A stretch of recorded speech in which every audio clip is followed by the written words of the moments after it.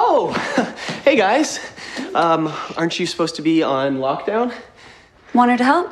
What you up to? Nothing. Just like getting supplies. That's Cinnabar. It's just pretty toxic. Mm-hmm. No, this is cinnamon. Cinnamon? How's cinnamon gonna help with the security system? Dean Fogg asked if I could. Why you acting so squirrely? Why are you acting so squirrely? I always act this way, okay? You know, whatever. I have to get this to Fogg, because of for his toast. I don't know. Wait, careful! There are landmines! Thank you. Holy shit! Oh my god. Did I just die? Hello again, everybody, and welcome back to Physical Kids Weekly.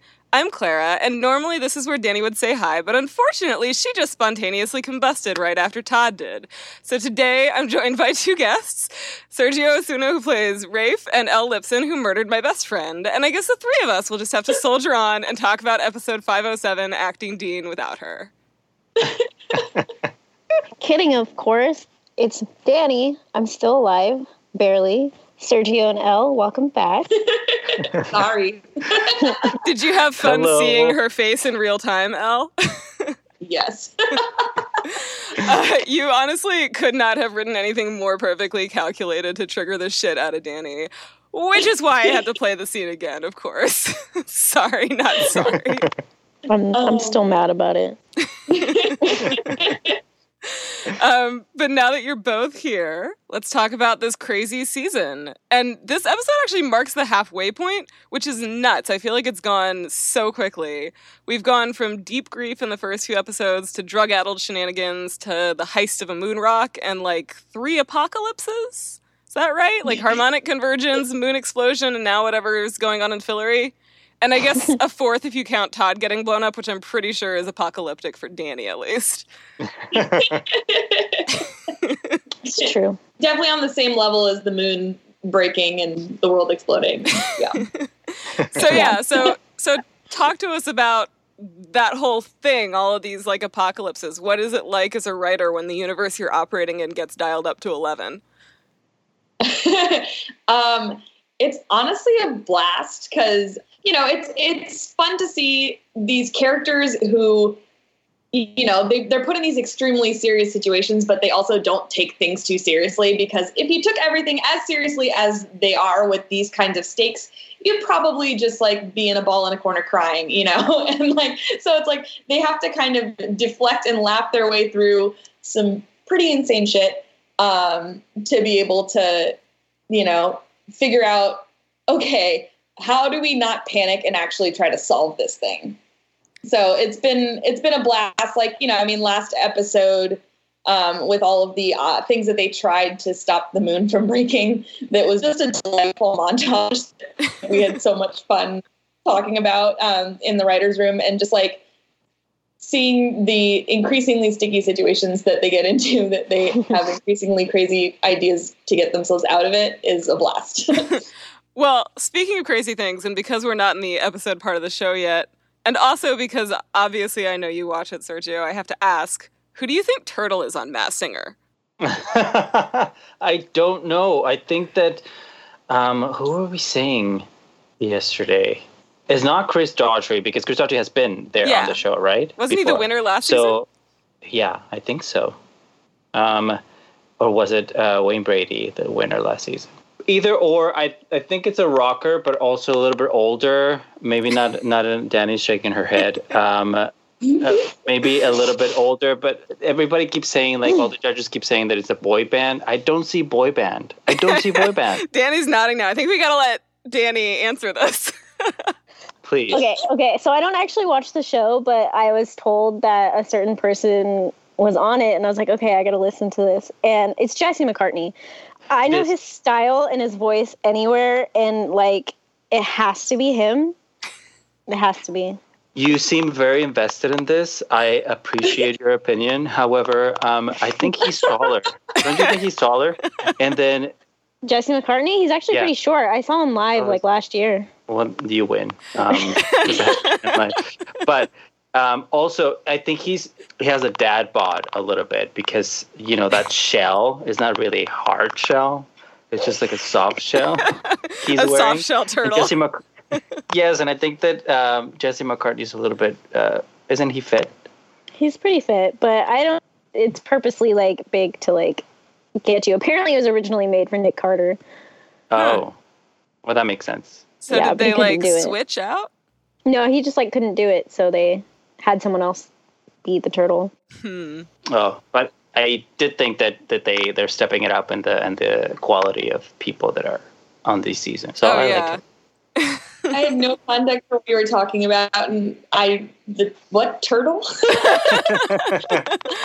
The Masked Singer, Elle, is a show where famous people, not all of them singers, dress up in ridiculous costumes and sing, and you have to guess who they are. And for some reason, Jenny McCarthy is always right. And that's basically... Oh, and Ken Jeong is always wrong, but I feel like that one is not a surprise. He probably does it on purpose. Oh, yeah, Yes, for and sure. The worst part is whenever they say Corsair sing it. I think it was like the first season. I think this is Lady Gaga underneath that. It's like, really? You think Lady Gaga is going to come from, I don't know, Sweden and her world tour and, sing for you 4 judges? I don't think so. No. Shade. Can I make a comment, not on the Masked Singer, but what Elle was saying before? Yeah, of course. That I feel like, and especially the seasons, more like the writers have, you guys have sort of all bets are off. Mm-hmm. Like there's no really rules anymore. Not that there were any rules before, but this time it's like, okay, the characters are just going whatever the fuck they have to, they're presented with, they just have to keep going. And but yeah, the stakes are so high with no rules, which is pretty fucking exciting. That whole like attitude of you kind of just have to keep going, I feel like even ties into the whole like grief arc of the season, where it's like you come through the thing that you don't think that you're going to be able to make it through, and you don't think you're going to be able to survive without this person that you can't see your life without. But then you just have to find a way to get through it and keep going. And like every end of the world or like completely life altering crisis that they face, it's like, okay, well, how do we get through this? Like, that's just kind of the way they have to tackle it. Yeah. Exactly. Yeah. Yeah. All right. So before we get into the episode, we have a couple more questions. They're not magicians based topics. So, Elle, I can't believe we haven't asked you this before, but since we know that you've gotten into astrology recently, tell us about your chart. What are your sun, moon, rising signs, and what parts of the chart ring true for you? Oh, man. I'm a Cancer sun, Cancer moon, Cancer Venus. And all the feelings. Yep, lots of feelings. And a Leo rising. So it's a mix in a way, but it's very water sign. Yeah, I mean, it rings pretty true, but I think, I think that the Leo rising and the way that I interact with people makes sense. Interesting. I'm not just like a mess of feelings. I keep it in a little. Yeah. All of mine are just like completely different elements. So oh yeah, I'm just like a mess of a person, which just rings true. You're a Capricorn sun. Is your moon Pisces like mine, or is your moon? No, my moon is Sagittarius, and then my rising is Aquarius. Okay, that's where we have they're the same all one. 3 different elements. What was your sun, you said? Oh, Capricorn. Oh, okay, cool. We're both earth Nice. signs. I have no idea what my moons or my suns are, but I remember you posted something about the CoStar app. Mm-hmm. Yes. Yeah. And I downloaded it and I signed up and everything. The notifications and you didn't that it approve my gives friend you. request, Sergio. Did you send me one? I did. Yeah, so did I. You know why? Because that's that I was about to say. The notifications, I got really pissed off. The notifications were pretty ominous, or they were like, for example, one day it was I don't know, don't be such a little bitch or whatever. Today mine like, told what? me to take vitamin D, so... Oh my god. And then the next day the notification was like, don't take things too personal. And I'm like, well, you just told me I was a little bitch. Like, no. So maybe I got the notification of your request, and I was like, no, fuck it. It's very sassy. Very much so. Well, you'll have to go back on and know your rising and moon sign, since it should say it on there. Okay. Yeah, it gives you your whole chart. It's too much. All right. Yeah. Well, that was our other question, was just we were going to ask you the same, but you basically answered it, so... Okay, we should probably get into the episode now. Clara, do you want to kick us off? Oakley dokley. Here's what happened.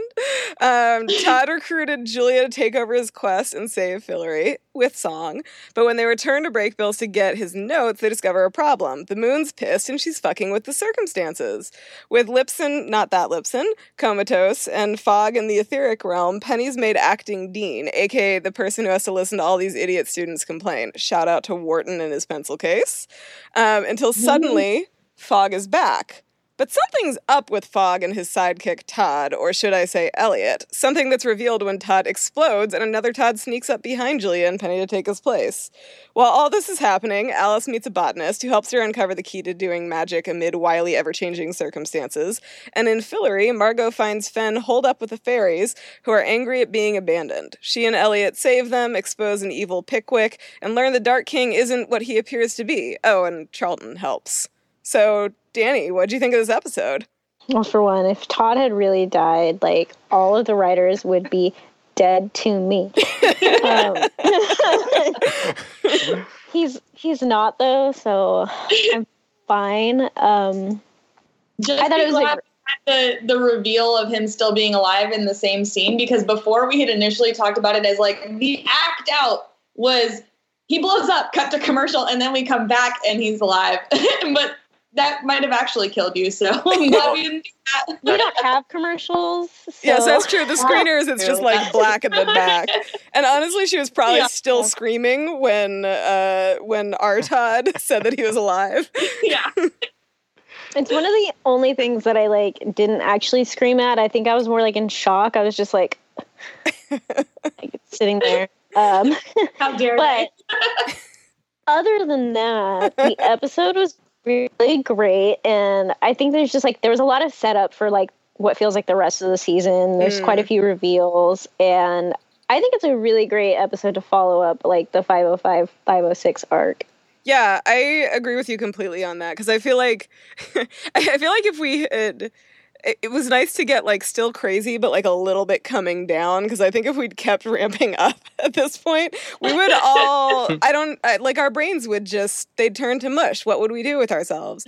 So yeah, I thought it was a good follow-up on the craziness. I also really enjoyed this episode, aside from the Todd explosion, which, sorry, I actually really did enjoy, Danny, but mostly because I knew how you were going to react to it. So it's still a little crazy, but we are also seeing some real character development, which I really like. So Julia and Penny are finally over, which you and I have been talking about. Like, that was coming for a while, and so it's kind of nice to have it out of the way. Penny's continuing to get more responsible as a teacher and now as a dean. I love that Alice gets to spar with somebody in the episode, and it kind of looks like the beginning of a love interest, maybe. And of course, we got to see a lot of Todd, even if part of it was him exploding.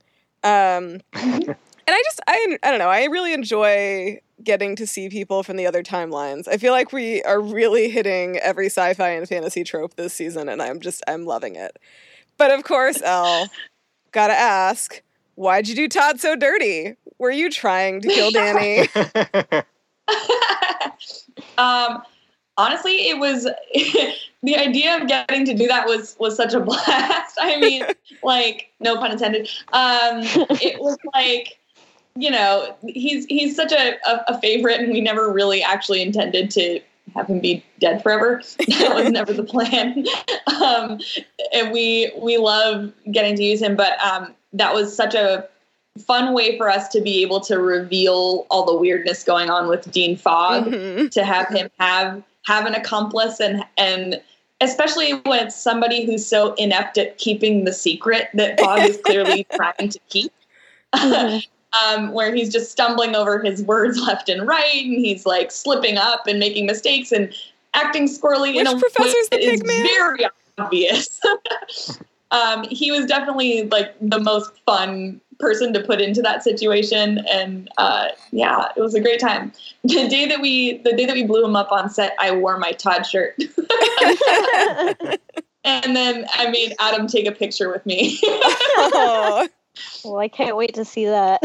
I do feel like it was very clear to me from the writing in this episode, other than the blowing him up, that you enjoy writing Todd. Well, yeah, he's so much fun. Our whole room has a great time with him. Giving him his little song moment was a good time too. Yeah. And like, I think Sarah said that he ad-libbed it, the song. He came up with it. No, we wrote that. Oh. Yeah, there's actually more verses of that than are actually in the show.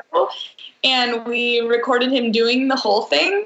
And I don't know if it's going to, I hope that we will be able to make that clip available on the internet because it's really fun. There's two more verses, I think, in the credits, right? Yes, more of it over the credits. But there's more than that too. Like we started working on the script, and then they were kind of like, why don't you go off and write some more verses just so we have them? And I was like, okay. And I went a little nuts. So there's more. How long did it take you to write those verses, like the extra ones? Yeah, I don't know. I was like, I tinkered with it a little bit, but it didn't take super long. I kind of like ran them by the room and was like, what do you guys think of this? And they were like, oh my God, we love this. We love that. Oh, what if we did this and like punched it up together? But it was like such a blast. And then we gave the verses to our composer, Will Bates, who just like mocked up a tune for it. And then we gave that tune to Adam and we're like, here, sing this. That tune is familiar, but I couldn't figure out what it's based on. We wanted it to just have a feel that sounded like very like Yankee Doodle-ish, you know? Yeah. It was like, it just sounded like the kind of like a common folk song, like something that would be like a fairy tale. Something that would come from a thing that the Pigman would sing in Fillory. Like it should sound like a Fillorian folky prophecy kind of tune thing and not like a pop song, you know? My husband thought it was the Oscar Mayer Wiener song. Or not, no, sorry, the, what is it, the Bologna song? You know, my bologna has a first name. It is an Oscar Mayer song, but it's not the Wiener song. Yeah. All right. Well, moving on. The first scene that we get in Fillory is actually your scene, Sergio, and I love how seriously you play Rafe. We asked you before about your backstory for him, but I'm curious how he's handling the stress of being kidnapped 300 years into the future by the children of Earth, especially since they left Abigail behind. Is that what he did? Did they leave him behind, or was she like banished? He's not handling it very well, as you guys can see. He cries at night a lot. And yes, she was left behind for the greater purpose in my mind. And yeah, no, I don't think that I remember while shooting the scene, Sterling, our director, he kept saying, coming back and kept saying, like, make it a little bit more angry, like you hate this wallaby, which was hard to do because it's so cute. But yeah, we intentionally were like, what's the cutest weird animal that we could get in Vancouver that we can make sure is adorable so that it's hilarious that Rafe absolutely hates her.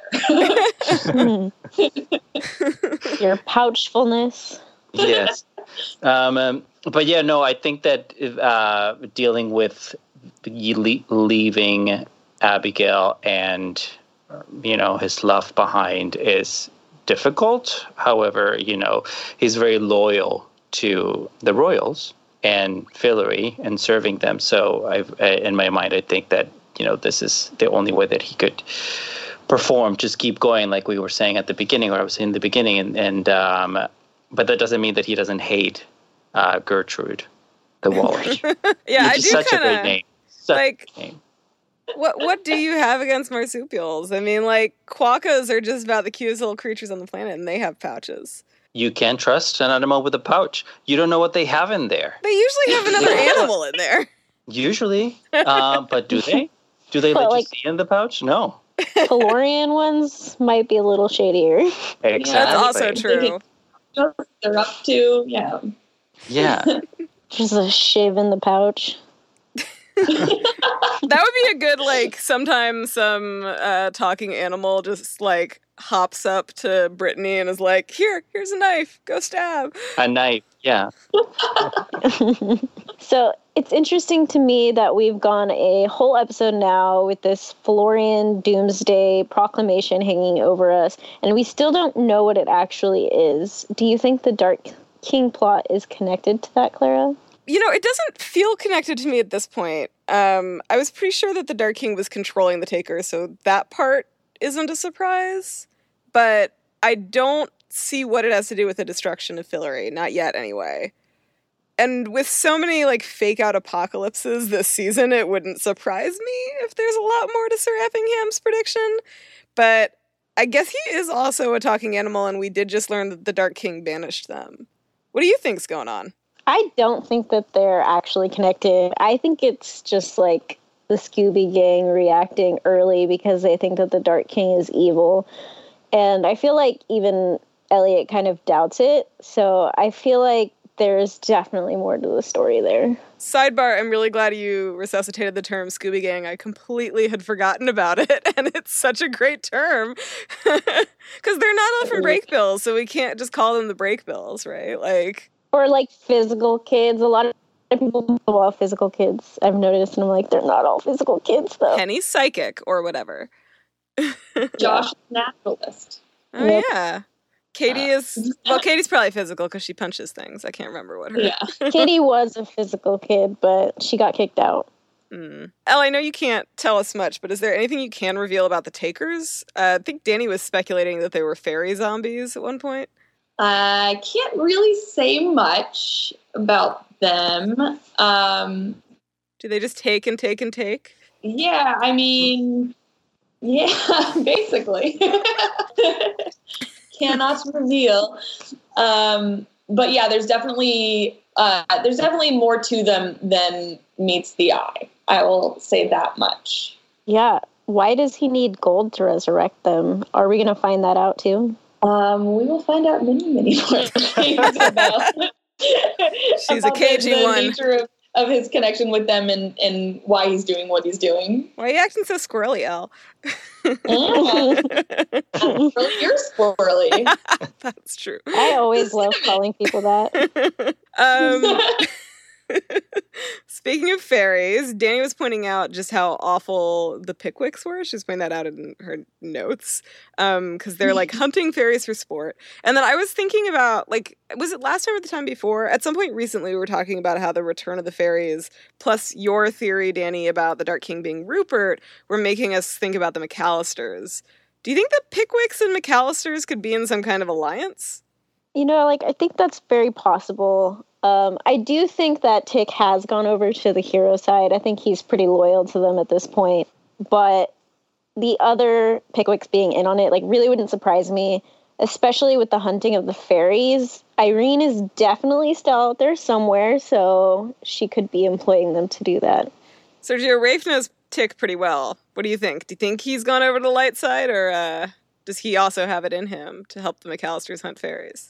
I think that Rafe's relationship with Tick is very, very complicated, as is Sergio's relationship with Riz. I do not want to get into that one. We've seen it before that Tick can be a little shady and can get a little bit drunk with power at times. So I don't know. I wouldn't put it. I can call Riz right now. Do you wanna make this up? A conference call? I miss him on the show. He's not on it as much anymore. I think it's because he's in that other show, right? Perfect Harmony. Yeah, I'm assuming that's why. Busy bee. Yeah. He is busy. Which is great because he's so talented. It's surprising. Yes. He is. Yeah.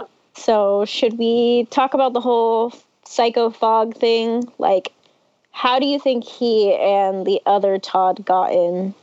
So I think it was that emergency button that like Penny found and Julia pressed, and then like nothing happened, because the next day they were there. I don't really know why our Fog would have a button that like randomly teleports Psycho Fog, and I'm just gonna call him Psycho Todd because I don't really have another name for him. It's just Elliot. Yeah, but I can't call him Elliot because we already have anyway. This is why he got called Todd in the first place. But yeah, like I also think one of the other things that makes me I have full confidence that Julia will in fact save Fillory. Might kind of be by accident, or like Todd will do it, but it'll still sort of be Julia who set it up. I feel like that would be kind of perfect. But she's also been kind of messing up the whole quest thing. So she's doing a lot of like world saving, but she's so sure she's right. And at every single step, she has been completely wrong. So I kind of I liked that moment because it was like another moment of Julia hubris where she's just like, what's this thing? Doot! Can't fuck too much up. I don't know if it's necessarily that like it summoned Psycho Fog specifically. Like, I feel like it was mostly because our Fog is not in a place to where he can respond. So it was just kind of like maybe it just like went to another timeline because ours cannot respond. But with Julia, like, I think she feels like she has to be right. Her relationship is imploding or has imploded, and she feels like she owes it to Quentin. Penny calls her out on that, and he was a dick about it, but I feel like it's true. I do also feel like she misses having her goddess powers, so she just kind of wants to be right about something. I really like what you said about how, like, he was a dick about it, but it's true, because I also, having done, like, this podcast for 4 years now, the comments that always get to me are the ones about my voice or about us laughing, because I'm like, yeah, I do laugh a lot, but it's like they're a little bit true, but they're also dick comments. So I feel like that's very real.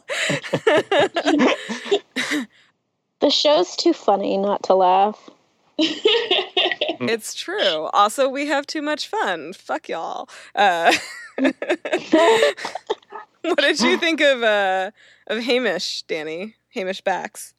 Well, I was so happy because I was like, yay, another book character. I love that it seems like he is being set up to be Alice's love interest, like he said before. And I just love the fact that he was Quentin's only friend when he was Yeah, I think that's such a perfect symmetry that, like, he was Quentin's only friend, and, like, now Quentin won't have met him, but Alice is meeting him and making that connection. It feels like a really nice symmetry. I also, speaking of book connections, really loved Wharton. 'Cause that whole thing in the beginning of the Magician's, or I guess it's not the beginning of the Magician's Land. It's like sort of happens before where the Magician's Land starts, but we sort of learn about it later.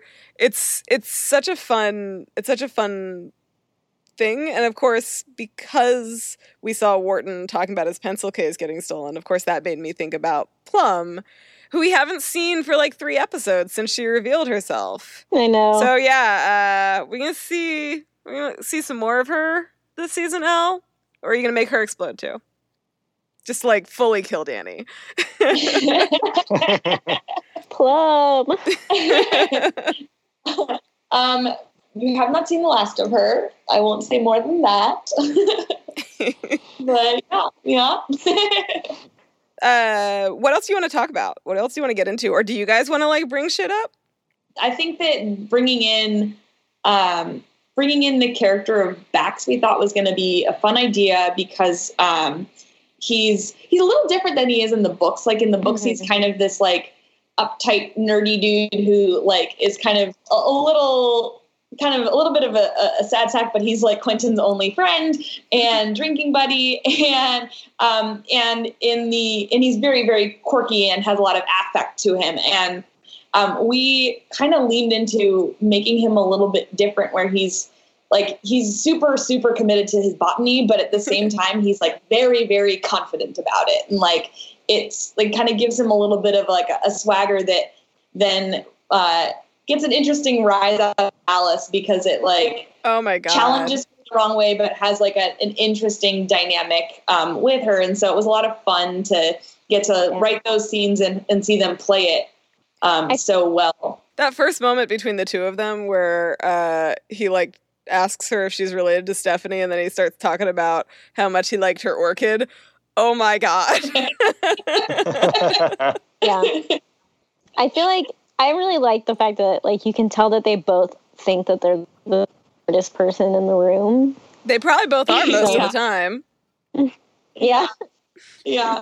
That reminds me of one of the things that I liked in the last episode that I don't think we mentioned, which was the scene where Elliot is asking Alice what she knows about whales, and she names these like 2 totally useless facts, and he's like, "What the hell, Alice?" She's like, "You asked me what I know." Yeah. I know. I thought she would know more just having, been a Niffin for a while. That's true. But I also feel like that was the great thing about that moment was that she didn't, right? Like everyone is expecting her to know more, and she didn't. Anyway. We sort of glossed over the fairy plot, so should we talk about that? Yeah. I really loved seeing Fen be in her element in this episode, especially because we haven't seen her a ton so far. And it was really nice to see Margot watching her and learning from her. Mm-hmm. Like, I don't know, a couple episodes ago when you and I were talking, Danny, I was saying that it really bugged me that Elliot still treats Fen like a child, all innocent and naive, when, like, clearly she has grown so much. She has been to New York. So it feels a little disrespectful.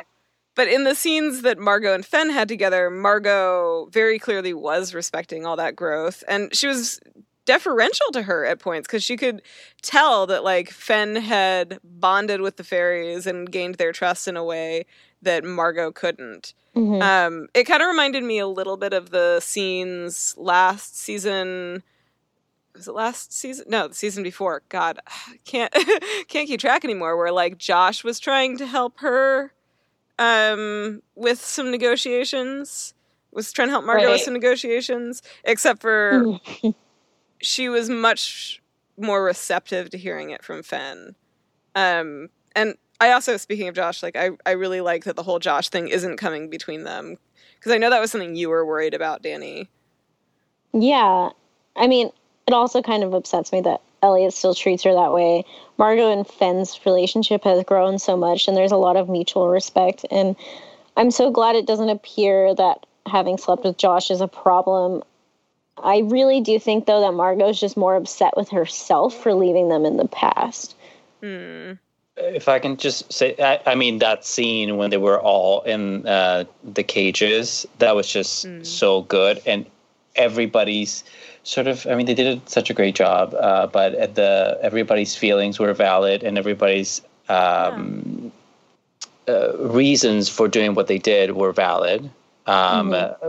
But the hurt and that they were going through, those characters spoke to, the consequences that they need to face for the decisions that they made. But I agree. I just thought that I'm glad that it didn't. Just because they slept with the same guy doesn't mean that, it needs to change anything. Just like real life. Yeah. Yeah.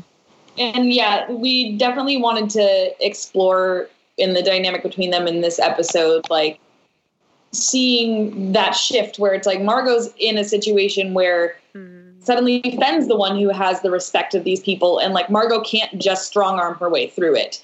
And she has to defer to the fact that Fen has built relationships here and that she has respect because of something that she did, which was help save the fairies on Earth. And like, she has the respect of them because of her histories with them. And it's giving her that moment to acknowledge like, oh yeah, Fen has done this stuff and has earned the right to be the one able to dictate. And also Margot having the humility enough to be like, okay, I'm not the one that can get us through this situation. I need to just like do whatever I need to do to, even if I have to be deferential and it's really, really hard for me to do that. I have to, take my ego down a peg and give them what they need to hear from me in order to make the situation work. So that was a lot of fun to see her trying to be humble. Well, and I think that really goes back to that conversation that she and Elliot had at the end of 506, right? Because she really has grown in ways that they're sort of hard to see when it's the two of them together, because their relationship is still their relationship, Elliot and Margot's, but you see her in those situations where she's ruling, and it really becomes abundantly clear that just how much she has evolved, really. Mm-hmm. Definitely. I was going to say something about Fen and the fairies, and how it also speaks to the loyalty that she has with her people and with Fillory, and the amount of, even though she is loyal to Fillory, it's not like she's going to betray Margot or Elliot. She's still loyal to them as well. So I think proving herself to earn their trust and to work towards, the status that she much deserves. It was really nice to see in this one. Out of curiosity, we were talking earlier about how Rafe is loyal to the royals, but I've always sort of wondered, right, he's gotten to see Fen be High King too. If he had the opportunity to choose, do you think he would go with Margot? Do you think he would go with Fen? I think he would go with Margot, because I think the turning point was when Margot made animals and humans, giving them the ability to marry, love whoever they want to love and marry whoever they want to marry. And I think that might have changed his mind. And I don't know. I don't know if I do this on purpose or not, but every time, or sometimes when I see Brittany, I just tell her, "You're my acting High King." She's not a full High King for Rafe. I do consider that Margot would be number one for him, more so than Elliot or anybody else. Yeah, I think it's Margot that he respects the most, for sure. I did realize, though, that the fairy called her High King Fen. Oh, I didn't catch that. Yeah. It was interesting. Interesting playing with the power dynamics a little bit. Yeah. Yeah, I mean, it is really interesting that they, I like the Gossip Girl line, right? Like, that they, with Margot gone, they, came up with this whole history that, erased her role in helping them and made her their enemy again. I love that they mentioned Gossip Girl again, because I'm just like, of course Margot would love Gossip Girl, because she's such a Blair.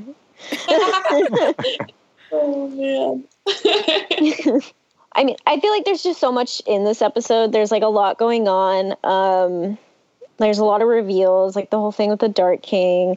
I really love the relationship between Elliot and Charlton. Gives me life. I know.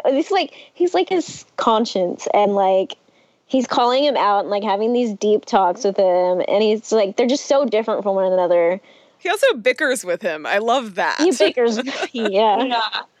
It was honestly so fun to get to write that, because this is the first episode where he is that kind of voice in his head, bird on his shoulder kind of person who's with him in every scene, commenting on everything, but without actually being in it. So it was fun when we're shooting it. We had to shoot it sometimes the way that we would approach when we were shooting Quentin with Nif and Alice, where it's you have to shoot it once with her present and once without her present. We would do that with Elliot and Charlton because he's just in his head. But then getting to have him interact and have everything in the scene going on around them without any of them reacting to anything that Charlton was doing was just so great. And Spencer, the actor who plays Charlton, is just fantastic. like Charlton's kind of like that self-insert, like original character, like because he just like he kind of saying what most of the audience is probably thinking, like out loud. So I always love characters like that. And it's nice because he really doesn't have to have much of a filter because Elliot's the only person who can hear him. Yeah. I wish I would have like a Charlton walking around life. Do you really? Do you want someone like That would be bickering awesome. with you in your brain? I would, because then you would see other points of view, and you would, okay, I guess I'll do this. I guess I won't do this. I don't know. I think it would also be fun to look a little crazy talking to myself. Well, and you're never alone, whether that's good or bad. Oh, that's true. Yeah. I really like the scene with them in the woods where Charlton says, like, I definitely deserve better than the Dark King. And Elliot's like, both your parents loved you, huh? Yeah.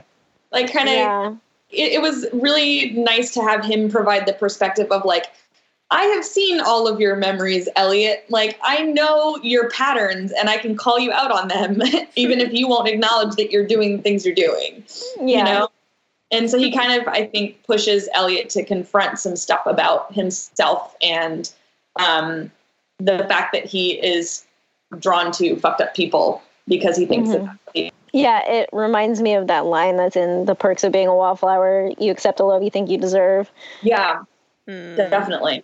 So the only other thing I feel like we didn't really bring up is just like the whole Penny Julia situation. I mean, we've been calling it for a while, but his behavior was very childlike. Like, he was throwing a tantrum. She wasn't great either. I feel like we have to acknowledge that, right? Like, she was but very callous about his feelings in those moments. Like, he's talking about wanting to settle down. And, like, I think she's right that, like, you save the world when the world needs saving. You don't just, like, turn your back on it. But she also just, like, did not leave any room for empathy with him. she didn't. I just thought that, like, some of it's a bit beneath him. Like, how he's just like, I don't even want to be around you right now. I don't know. And I then, feel like, like I mean, that's he a does reasonable anyways, boundary. But yes, he did go I don't after know. her I just anyway. mean, like, there's, like, Quentin and Alex were around each other constantly after they broke up in season 1. That wasn't always a good thing for them. It wasn't. But they sucked it up and they went on their quest. Yeah, I mean, I think that the dynamic with Julia and Penny, ultimately they're both right. Like, Julia's saying there's bigger stuff at play than our relationship. And, like, if I have information that could help us save an entire world, then I have to, like, I can't sit back and not do something about it. She's extremely driven to do the right thing. And, like, obviously we're all behind that. But at the same time, like, Penny makes a valid point where it's like, how much is one, like, group of people's responsibility? Like, these are such big things that, like, we can't keep taking them on. Deserve to live our lives too. And that, like, every time Julia is going off and throwing herself at a problem, that puts him in a position of, like, worrying about trauma of having lost the girl he loved before in his other timeline. And so it's, they both make valid points, but it's also very clear that they're not on the same page. Yeah. They haven't been on the same page, like, their entire relationship. I feel like Henry kind of spilled the beans. I mean, he didn't officially spill the beans, but, like, when we talked to him for 501, he said something about how you're still in, like, sometimes you're still in a relationship and it's not a relationship that you shouldn't be in and you haven't questioned it because you're grieving. I was like, oh, okay, yeah, they're definitely breaking up this season. Everyone, we had some technical difficulties. I don't know how much of that's going to show up on the final cut, but sorry if we missed anything. We're going to go to fashion now. Yeah? Fashion? Yes. Okay. Yeah. Thumbs up, don't show up on recordings. All right. Fashion time. So my first fashion note is about Alice, because literally just yesterday I was talking to somebody on Twitter about how Alice is wearing more of the kind of outfits that she wore in seasons 1 and 2, and they were saying that they hoped we'd see her poofy skirts again, and here, in this very episode, we got to see Alice in a poofy skirt. Yeah, I just thought that was great, and I'm really enjoying seeing her go back to that. I'm also kind of excited to see where her fashion goes when she sort of tires of wearing the things that she wore when she first met Quentin. Because like she went down this kind of like darker, edgier path in season 3 and 4 especially, and I don't know if that's where she's going to go again or if she'll go somewhere else entirely, and that'll be interesting. When I watched this episode a second time, I also paid really close attention to Fogg's tie, because I was kind of hoping that it wouldn't be the Eldritch knot, because I just thought that would be like such a cool and very Magicians things to do, like have it be the wrong tie knot, to hint that he was the wrong Fogg. I think it was the Eldritch knot. It was a little hard to tell, because it was a little off kilter, like maybe not tied very precisely. So my theory is that Psycho Fogg is a little fast and loose with his tie knots. Fast and loose with a lot of things. That's true. That's true. Like lives. Danny, what about you? Did you catch anything interesting? I didn't pay attention to fashion that much in this episode. I noticed your notes were all about Todd. It was just like Todd. I'll send them to you afterward, Al.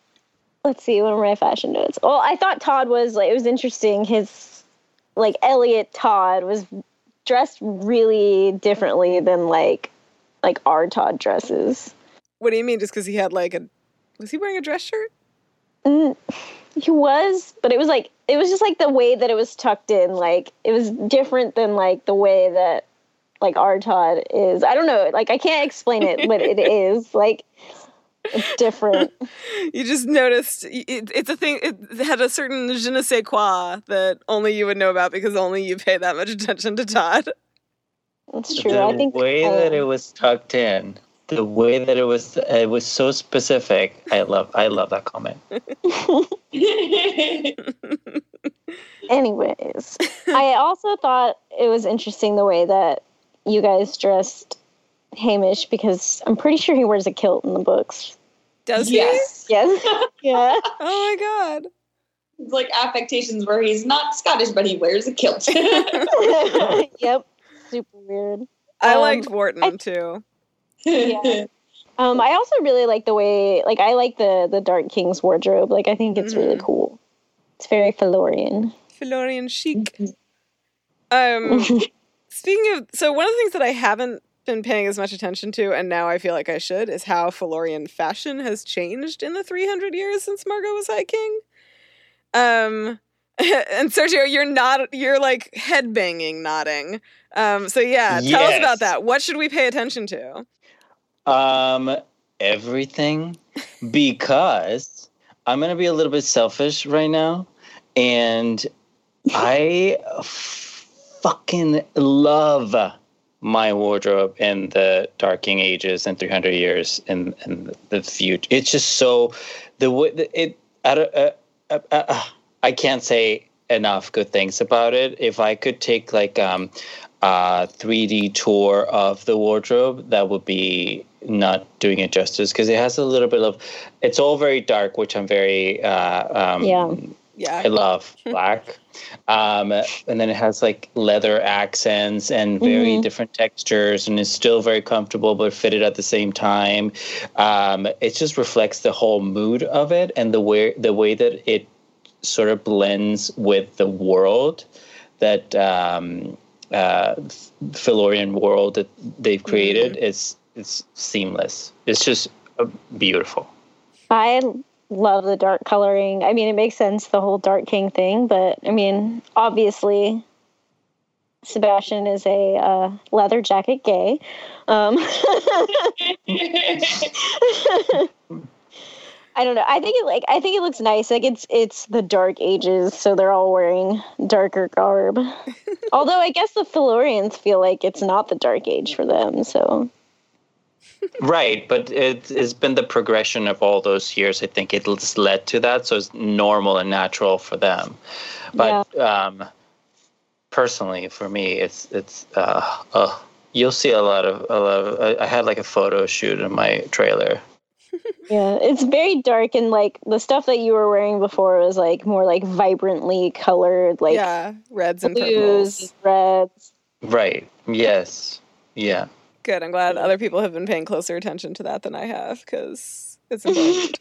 I mean, the main Florian garb I've paid attention to is really just like Margot's Centurion outfit. Cause yeah. Mm-hmm. If I didn't know I liked women before that, I did after. So I think it's impossible to get this far into the show and be like, huh, I like women. They're all just so attractive. It's true. But that is like an especially great look from my perspective. I love her with a ponytail. Oh, yeah. Like, I don't know why. I just like it a lot. Like, it looks good on her. She's got some serious Ariana Grande hair this year. Like, both when it's down and in the high pony. Yeah. All right. Any other? I remember seeing a comment on Twitter, like, about this last episode that came out. They're like, how did she have time to like get a blowout while she's fried?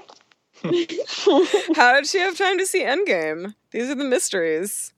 I mean, Magic. well, and they took a whole bunch of like timey-wimey shit from Jane Chatwin. I would not put it past Margot to use that to get a blowout. Permanence. I love it every single time they say permanence. Like, I think it's so Permanence. for men and women. Elle, any fashion notes from you? Fashion notes? Not in particular. I'm also a fan of the Centurion thing. Like, it's just a lot of, it's badass. It's cool. Like, it's a cool uniform. I really like seeing, armed with the axes and out in the woods, and, that's fun. It is.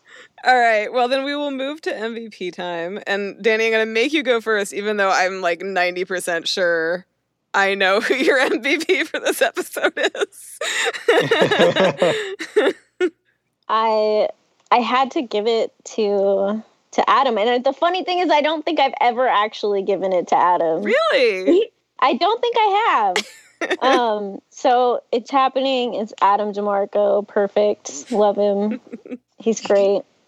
I mean, that song, like, he delivered it perfectly. I don't think anyone else could have done it. Oh, wait. Hang on a second. Do you mean this song?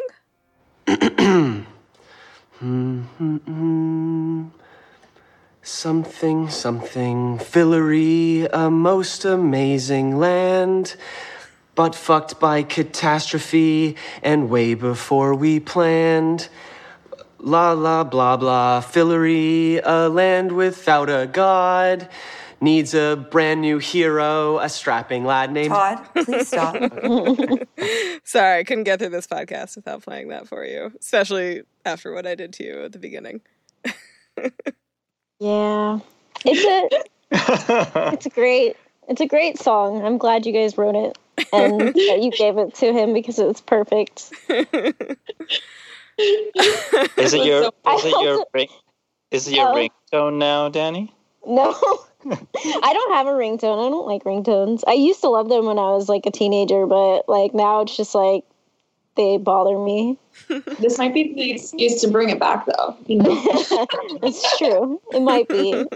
I also love the fact that he just wrote them on a bunch of napkins. Yes. Uh-huh. Oh man, those napkins were hilarious. Because the version that's on the napkins has like a bunch of question marks where it's just stuff that he's not sure and wrote down and maybe missed it when the pigman was saying it. So it's like very spotty what's actually on there. We wrote different versions. Oh, I love it. I want to see the napkin. I'll tweet them. When it airs. I also really like that when he gets off the couch, he trips. Yeah. Yeah. Perfect. Yeah. He's really good at physical comedy. I had a really hard time with MVP this week because I knew you were going to give it to Adam. So I was like, I need to pick somebody else for sure. One of the things I'm really loving about this season is that it is such an ensemble season. Mm-hmm. We're really getting to see everybody on screen in most episodes. Though we, of course, didn't see Katie in this episode or Zelda, but we saw them in the last one.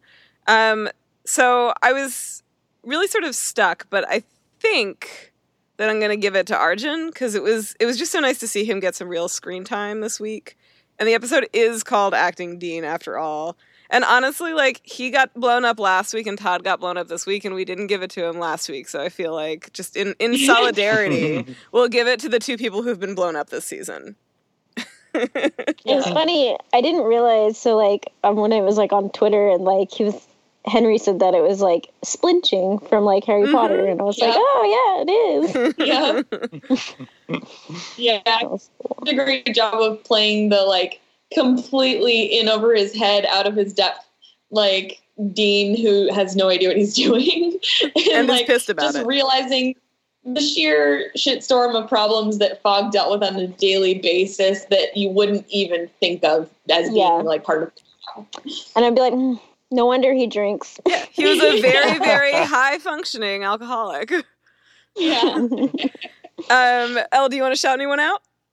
I mean, I honestly would love to shout out Margot, our production designer, because that fairy encampment that she and the whole art department created it was just literally a random clearing in the woods, and then they brought in these tents and like hung all these lights and like just the entire thing. When I walked into there, I was like, oh my God, this literally feels like I am in a magical realm.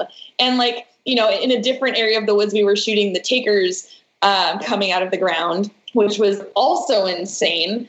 Shout out to the construction department because they built they extended like from this rock, they built like a fake hillside and it was like a platform with a tunnel under it. And the Takers would crawl under this tunnel up through this fake mound of dirt. And it was just like the kind of thing that I put in the script and was like, the Takers are going to come out of the ground. And I was like, they're going to tell me we can't do this. They have to come through like a green screen portal, just like walking through in the air so that we can just do it in VFX. And they were like, no, we can build this. And made it happen. So yeah, honestly, shout out to the art department and to the construction crew because that was like insane. I mean, if they could build Christina a rubber book vagina last season, I feel like yeah, it was a blast. And shout out to our director Sterling Harjo because he was just so much fun to work with, and like this episode was delightful in so many ways. Oh my God. Such a blast. Sergio, you want to shout anyone out? You want to give an MVP? I only had one, but then now that Elle said something, it kind of like triggered something. I think the entire costume department, amazing. Never misses a beat, and this season has love been them a lot. And so good. And I think I was going to say, I was thinking about it. I was going to say Brittany, because I usually say Summer, but I'm going to say Brittany just because of the arc that she's had to deal with. And then, she just does it very well and she's amazing at it. But to prove herself worthy of trust by someone who cannot maybe trust her 100%. I thought it was great. She did a great job. Solid choices. Not the wallaby. No. The wallaby can suck it. Just kidding. She was actually delightful. It was her first time acting. I know, you can barely. She's the natural. She was the natural. What was her name? Was a cute little carriage. Oh my God, I forgot her name. Oh, she was precious though. And like, there was literally on the call sheet, it said like, please like remember to be quiet today, Wallaby on set, like at the top of the call sheet. And I just thought that was like the best. I was like, only on The Magicians.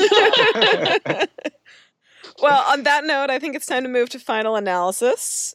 Danny, can make you go first again this time. How about you should go first, because I honestly feel like I need you to say All right, something. give you a chance to get your brain juices going. Well, I'm going to go ahead and say that I really enjoyed this episode. Honestly, I loved it. It was great. If I was going to say that anything didn't work for me, it would be that I was so shocked by Todd exploding that I kind of forgot to pay attention to everything else that happened the first time I watched it. And I had to go back and like watch the fairies stuff again, which is the like really important and plot relevant. And I still got a little shocked and traumatized by Todd dying again. But honestly, it was just, God. It was a really, really fun episode. And I loved everybody in it. I really like, a line that we didn't even talk about was Margot coming out from the woods, and his name is Bick, right? What is this Pickwick's name? It's Bick, I think, right? Yeah. It's Bick? Yeah. And Bick is like, what are you doing here? And she's like, I've been here all along. Women really are invisible to you. And he doesn't even question it because he knows. He knows. He gives her this look like, you're right. So I really loved that. And yeah, the only other thing that didn't work for me was that Sergio didn't get enough screen time. Ray for regular 2020. Work he did with the screen time he had. Yes. Yeah, you did a really great job. You were so funny. Thank you. That moment, I just remember on set, our director Sterling just like dying over the way you had delivered the when they're talking about like Margot's like, oh well, you were fine because you had me, Elliot, and Rick just goes, and Abigail, and just like Sergio's delivery, we were all just dying every single time. Well, and when they both leave, and he's just like, you know, they're each like naming what they're going off to do, and then he's just like, yeah. I think literally it was like after rap one day, and I'm just like in my hotel room in Vancouver, and I just get a text from Sterling who is just like, and Abigail. Just out of nowhere. He's just obsessed with the line read on that. I just don't think that Rave wants anybody to forget about her slowness, Abigail. Yeah, absolutely. Oh, I miss her. mm-hmm. Beautiful. Okay, so now, Danny, I went first, and now you do have to go. What'd you like? No, I'm just kidding. I mean, it was great. Besides, Todd blowing up, even though it was temporary.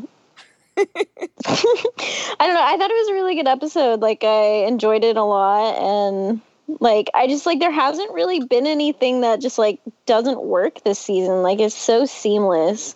It's honestly perfect. And also, I am sad that Sergio doesn't get more screen time either. I'm gonna get it trending. Rave for regular 2020. Did you guys speak to my mom or something?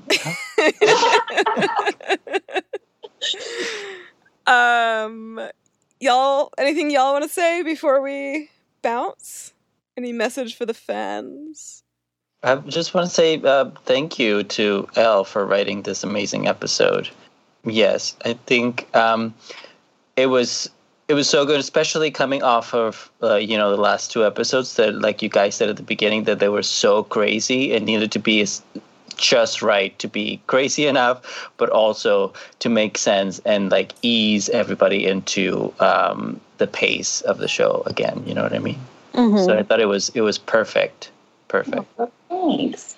Yeah, I mean, I think that like this episode is a fun jumping off point of like we dealt with the harmonic convergence element of the season, and that this kind of is launching us into a new direction that carries us through the back half of the season. So there's much to look forward to. Well, I just have to say on the theme of embarrassing Elle on this podcast by talking about how great she is. We've had you on 3 times now, and I feel like every episode that we've had you on for, we've liked more than the last. So I think it's really fun to see. I mean, like, because you started as an assistant on this show, right? As a writer's assistant? I did. Right. It's just really fun to see the progression. Well, writer's assistant in season 1. Yeah. And then season 2, writer's assistant. Yeah. Yeah. In evolution. Evolution. Yeah. You're killing it. All right. Really lucky to be on a show where, you know, everybody wants to help people grow. And, you know, it's the most collaborative and constructive environment and such a family. Yeah. Well, so Love them all. on that note, on the Earharts, that takes us. Yeah. Oh, this is a. Wait, hang on a second. I need to figure out how can I do this, and also I can do it with my elbow. I think I did it. I'm making the weirdest face, but I succeeded. Excellent. So on that note, of That's all of talent. us doing Earharts, takes us to the end of our show. Elle, Sergio, it's been almost criminally fun having you both on here. So yeah, let's do it again sometime. Yeah. Definitely. I'm in. Thank you so much. It's always so fun to get to talk to you guys about the show and everything in general. Yes. Uh, Thank you is. guys so much. Listeners, thank you for joining us. I cannot believe that we are like at the midpoint of season 5 already. If you like what you hear here, head on over to iTunes and leave us your rating and review. Thanks a bunch. Bye. Bye.